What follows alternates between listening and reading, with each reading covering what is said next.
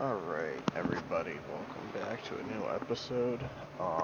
If you hear that really annoying noise in the background, that's a fan. I'm gonna try to lower it. Alright, that seems better. It's insanely hot this week. Summer's coming, so, uh, you have to get ready for it. So, we're gonna talk about the order of the world. The way that, we're gonna go into Old Testament for this. So if everybody wants to, open up your Bible and stuff, you can look into the book of Job. Now, here is before we start, we're gonna get into a little bit of philosophy here. Um, if anybody knows who the philosopher Epicurus is, he was basically a Greek philosopher around 270 to 350 BC, and he was a philosopher that really tried to push things against God, saying that God does allow suffering, and if he is all loving, why does he not do anything about it? And a lot of people, they seem to not understand the purpose of God, you know. Um, in that sense, God does allow things to happen, but he also allows it to happen for another reason. Um, Epicurus said, if God is willing to prevent evil but not able, then he is not omnipotent. If he is able but not willing, then he is malevolent. If he is able and willing, then whence cometh evil? Is he neither able nor willing? Then why call him God? So Epicurus had this idea of God that's basically he looked at God as maybe as like a lazy or not active God, or he's not all powerful. Um,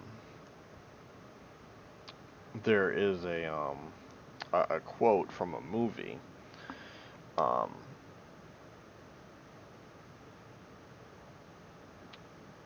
and the quote goes, uh,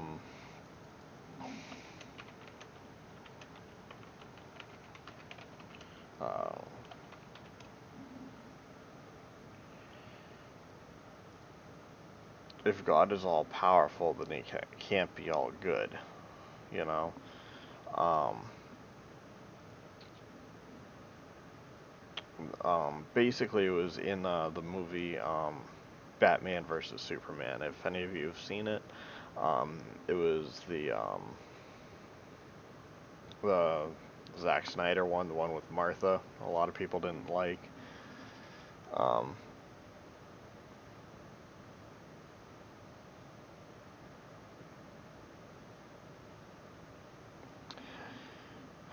the thing is, as he says, the problem of evil in the world is the problem of absolute virtue, the problem of you on top of everything else, you above all. That's what God is. See, what we call God depends on our tribe. God is tribal. God takes sides. Um, if God is all powerful, he cannot be all good. And if God is all good, then he cannot be all powerful. Um,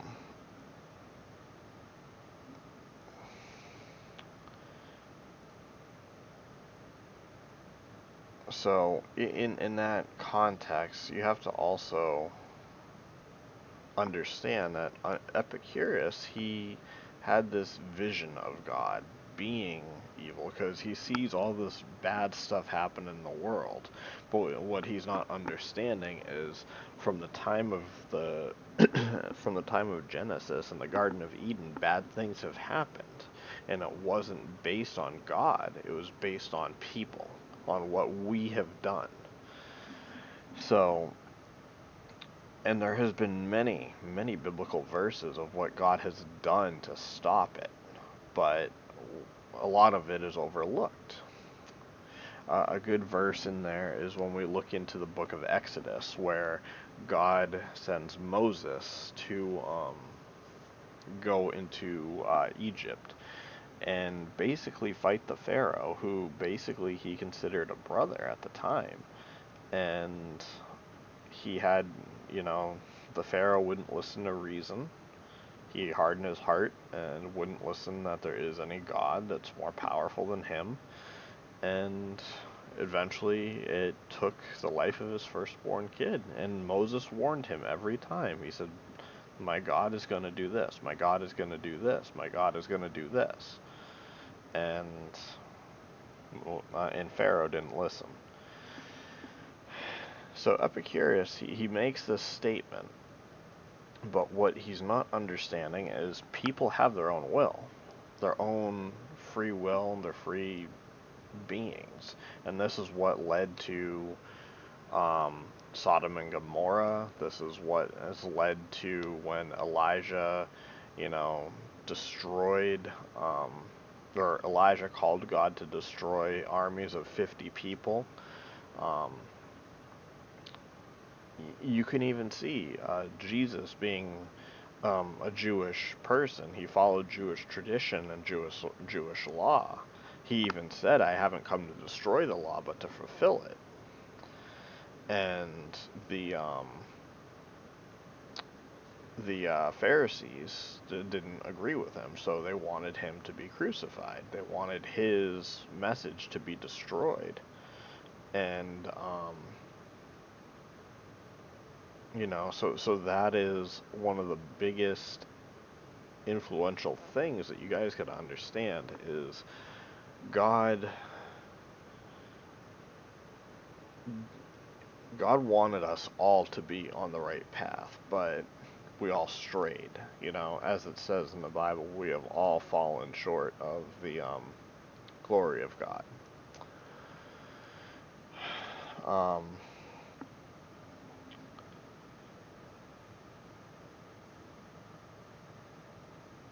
so in Hobbes' Leviathan, says subjects of God are to honor God's existence as it is impossible to honor that which does not exist. God must be understood as the cause of the world and all things in it. To deny creation of the world and to claim God has existed eternally is also to deny God. Similarly, to ease one's fear and love of God is to dishonor God. As fear and love are essential to honor, it is also a dishonor to claim God as finite in any way. If it is possible to attribute more to God, it should always be done finite. Implies more can be attributed. Now that's from Hobbes' Leviathan, but let's get back down to Job. Now, for those people that are familiar with the book of Job, Job went through some stuff. A lot of stuff. A lot of us think we have it hard today with our electricity, my fan blowing on me on a nice hot day, with a refrigerator so I can get glasses of cold water or, you know, whatever drink I want. You know, a phone that I can text anybody from around the world, video games and television. I mean, it's really hard today compared to what it was back then, huh? Now, Job had this very, very um, beautiful life. You know, he came from the land of I think it was Uz or Uz. I think it was Uz, but I think in today's time it was around Saudi Arabia, and a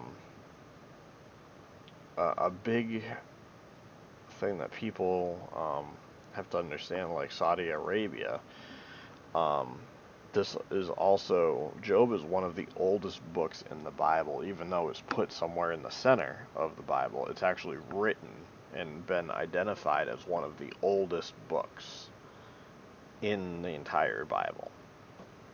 Um,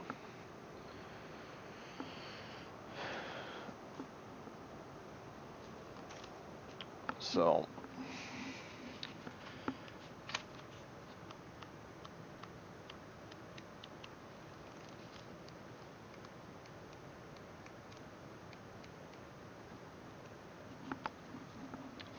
as we continue with Job, basically as we look into it, it states in Job 5, when Job was feasting, he offered burnt offerings for people. Whether see, it said in verse 5 says, and Job sent and sanctified them, and rose up early in the morning, and offered burnt offerings according to the number of them all. For Job said, "It may be my sons have sinned and cursed God in their hearts." Thus did Job continually. So, in other words, he basically tried to pray for other people, for his sons and everything. And like I said, Job was dated to be around 2000, upwards of 2000 BC. This book was written.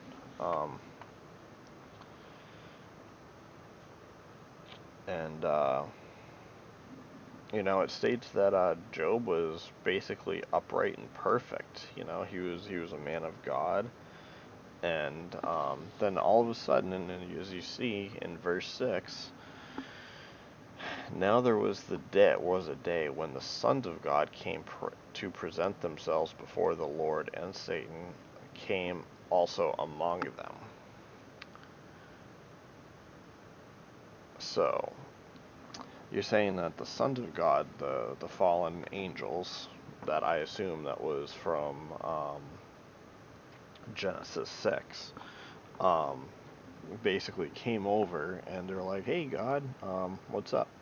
And God was just basically like, "Whence comest thou? Like, when did you come here?" And Satan's like, to the Lord, answered to God, he's like, "I'm going to and from in the earth. I'm walking up and down in it." It's like, yeah, this place is kind of cool. I like being around here. And then the Lord said to Satan, "Have you considered my servant Job? That there is none like him on the earth, a perfect and upright man, one that has feareth God and equesh evil." And Satan answered the Lord and said, Job fears God for naught, and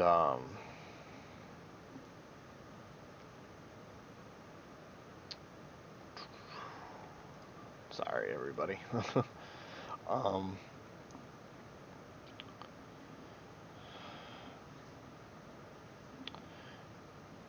So, basically, Satan was saying, Job fears you for nothing.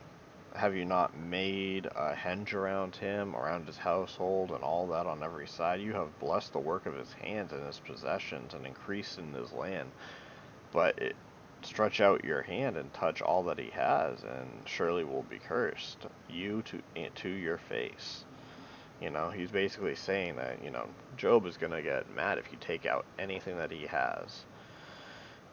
And the Lord said to Satan, "Behold, all that he has is in your power, only do not lay a hand on his person." So basically he's saying, go ahead, you take whatever you want away from him, and just don't touch Job. I want him on earth, but everybody, anything around him, you can do what you want. So basically, in that one verse, we're seeing Satan basically taking over for God in doing the bad things that happened. And then as it comes, it says in verse 13 that they were drinking, they're basically eating and drinking, and then a messenger came saying the oxen that were plowing the fields, the donkeys, everything just got killed. And another person said, the fire from God fell from heaven and burned up the sheep and the servants and consumed them, and I alone have escaped to tell you. And then another guy comes over and he's like, 3 bands raided the camels, took them away, killed your servants with the edge of a sword, and I alone has escaped to tell you. So all these people are coming to him, and they're like, yeah, they took all this stuff, this stuff, this stuff. People died. God threw a bunch of fire on. Now you have to realize that, in the book of, I think it's in the book of Kings, Elijah basically had these people that came over to him, like an army of 50 people, and I think it happened twice. And Elijah said, if I'm a man of God, have him cast fire down upon you. And God did it twice. And so when you see the fire from God fell from heaven and burned everything up, then, you're probably really, really scared. And then Job arose, tore his robe, shaved his head, and he fell to the ground and worshipped and said, naked I come from my mother's womb, naked shall I return there. The Lord gave, and the Lord has taken away. Blessed be the name of the Lord. And all Job did not sin.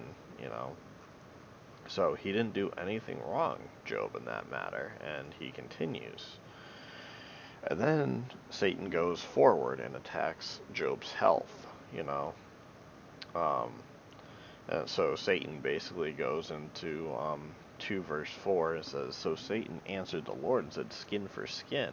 And yes, all man that he has he will give it for his life, but stretch out your hand and touch his bone and his flesh, and he'll surely curse you.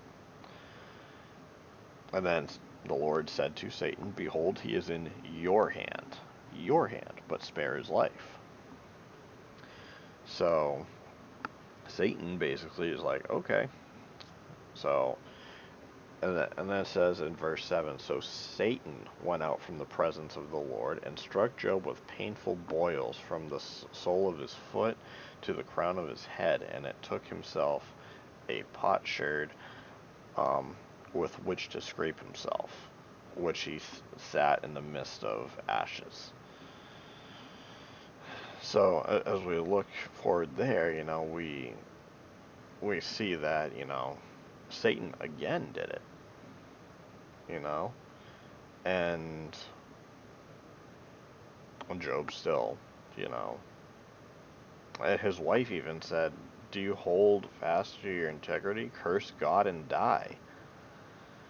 And so his wife is basically saying, curse God, and he said to her, you speak as one of the foolish women speaks. Shall we indeed accept good from God? Shall we not accept the adversity? And all this, Job did not sin with his lips. So again, Job stood upright, and it was like, no, it's not God's fault. He goes, whatever I did, I must have done something wrong. But again, this is all Satan's work.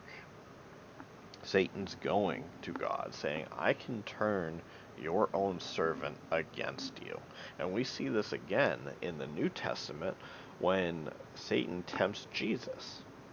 Satan goes to Jesus and he tempts him 3 times after a 40-day fast. Now, after that 40 days, you must be starving and thirsty, and as it comes down to it, when you look at how Jesus basically gave all his glory to God and everything to God, Job never once denied God. He never once gave up his, love for his Lord. And it's the same thing with Jesus. Jesus gave all his glory to God. And again, Job was in Saudi Arabia, assuming the timeline is correct. So he came around from present-day Saudi Arabia, from his land. And even Job's friends, he had three friends that he kept talking to, and they kept saying, "You're sinning. You did a sin. You need to stop sinning." And, Job curses the day he was born, comparing life and death to light and darkness. He wishes his birth never happened. They all agree that Job must have committed something evil to offend God's justice and argue. Um,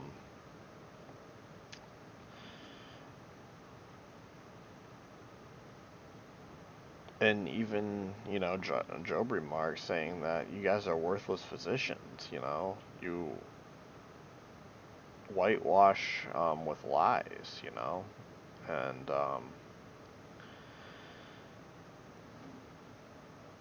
he basically continued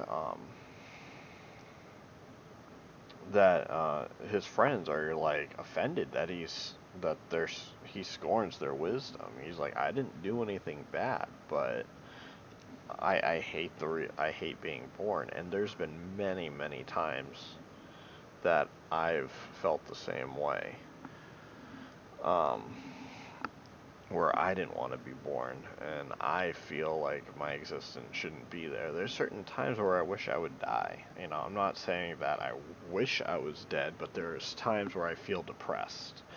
Um, you know, so we have it that Job had, about 10 children. Everything was taken away from him. His money, his health, his wealth. Um,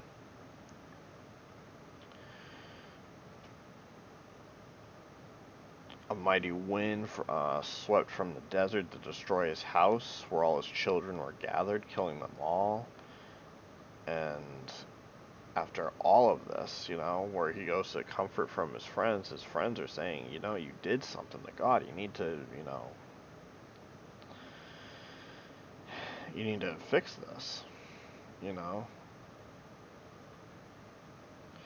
And Job continues to stand upright for the Lord. He stands firmly with God's presence. And as we go to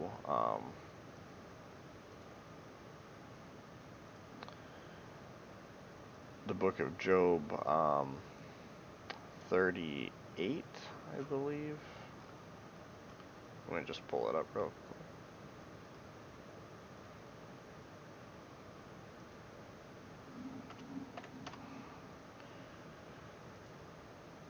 Yeah. So, 38.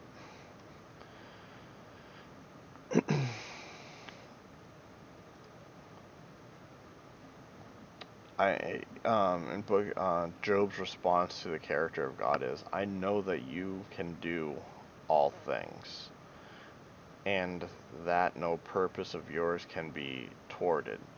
This is that hides counsel without knowledge. Therefore I have uttered what I did not understand, things too wonderful for me which I did not know. And after that, Job was blessed by the reminder of God's character, and he was further blessed that the Lord restored his fortunes and gave him twice as much as what he had before.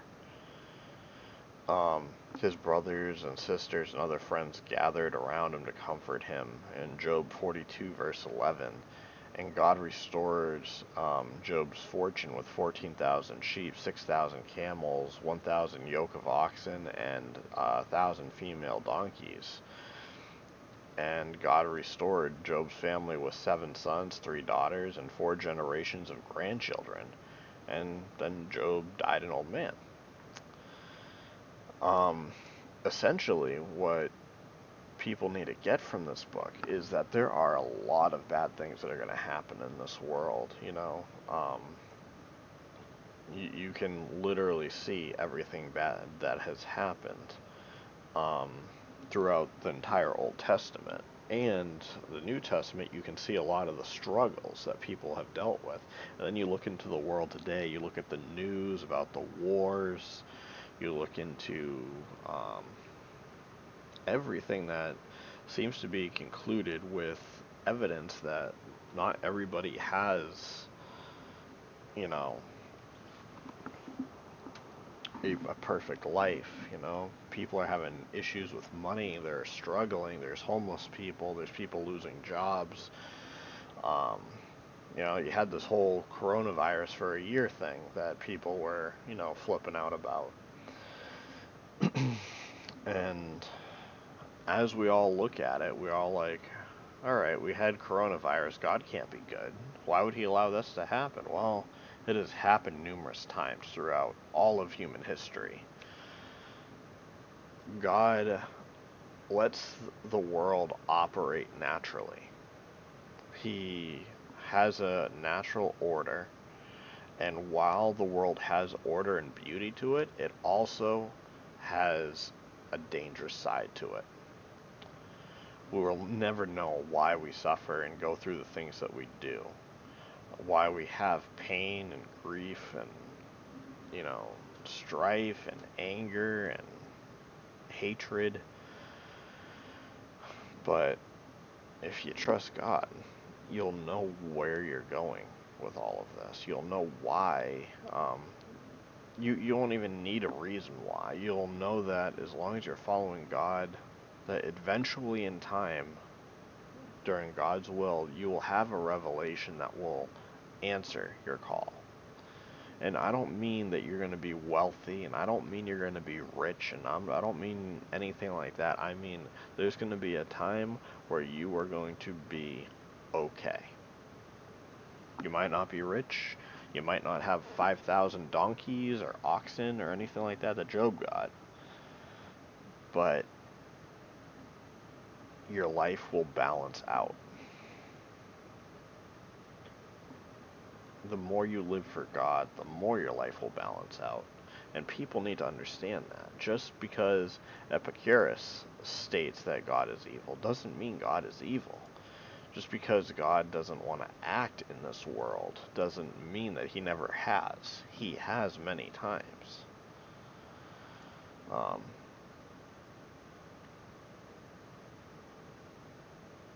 See, for example, Epicurus said another thing. Give me 1 second here. So, Epicurus said another thing. According, from what I understand, he said, if God listened to the prayers of men, all men would quickly have perished, for they are forever praying for evil against one another. Right there, Epicurus kind of contradicts himself in a sense, because even though Epicurus is stating something that relates to God and prayer, he's not exactly right on with the concept of it. He's saying if God answered prayers, everybody would be dead. Well, that's why God doesn't allow all things to happen. You know, God doesn't answer certain prayers. He doesn't want to answer specific prayers. If we all prayed for our enemies to be dead, then the United States would be gone, Russia would be gone, China would be gone, you know, all these major ones, you know, Israel, Iran, all the, you know, anybody that was Christian, anybody that was Muslim, anybody that was of any kind of religion that they don't like, you know, they would all be taken. This is one of the reasons why Jesus stated, you know, to love everybody as you loved yourself, or as I have loved you. You know, Jesus took all the sins, he gathered a group of sinners and would hang out with them regularly like a normal person, kind of like how we do today. The difference is Jesus didn't sin. He could distance himself from sin. He could stand away from it, but also be included. And it takes a very, very strong-willed person to go into situations like that, to sit with people. This is a true story. I don't mean to go, you know, into personal stuff, but There's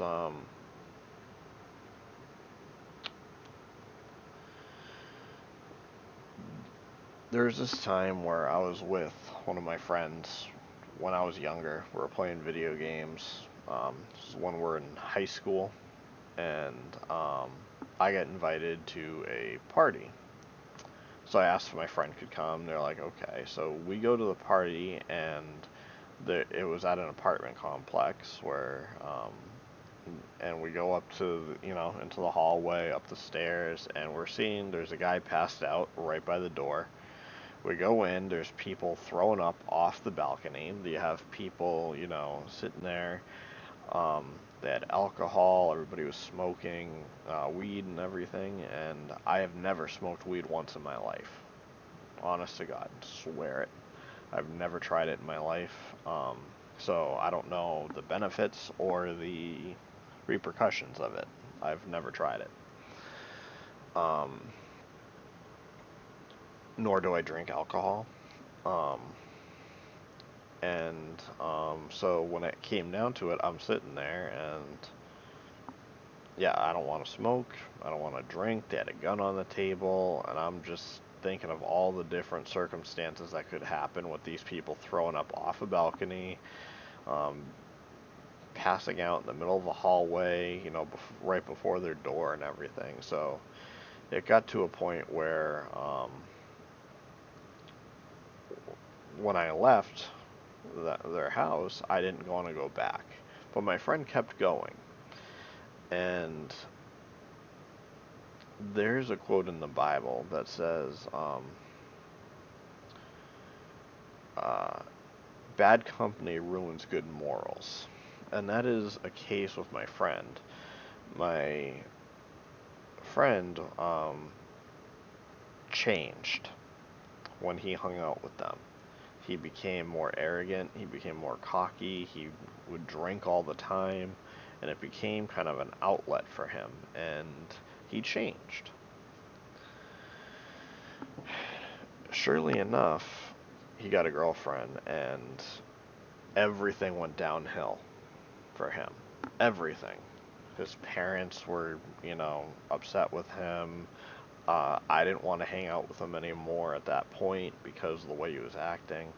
But he called me, and I let him come over, and we talked. We found out a bunch of things that I don't need to get into about, his ex, and it ended up leading to him becoming more prosperous in the end. He became more level-headed. He stopped doing the bad things he was doing, turned away from the sin, and started flourishing in a better light. And now he's doing very well. He has his own condo. Um, he, has a daughter now. He's engaged. He's making decent money. So, and I'm going to tell you this. Job, like I said, where it was most likely around where Uz was, or Uz, or whatever it's called, um, he was most likely around the Saudi Arabia area. And God looked at him. He probably wasn't even an Israelite, you know.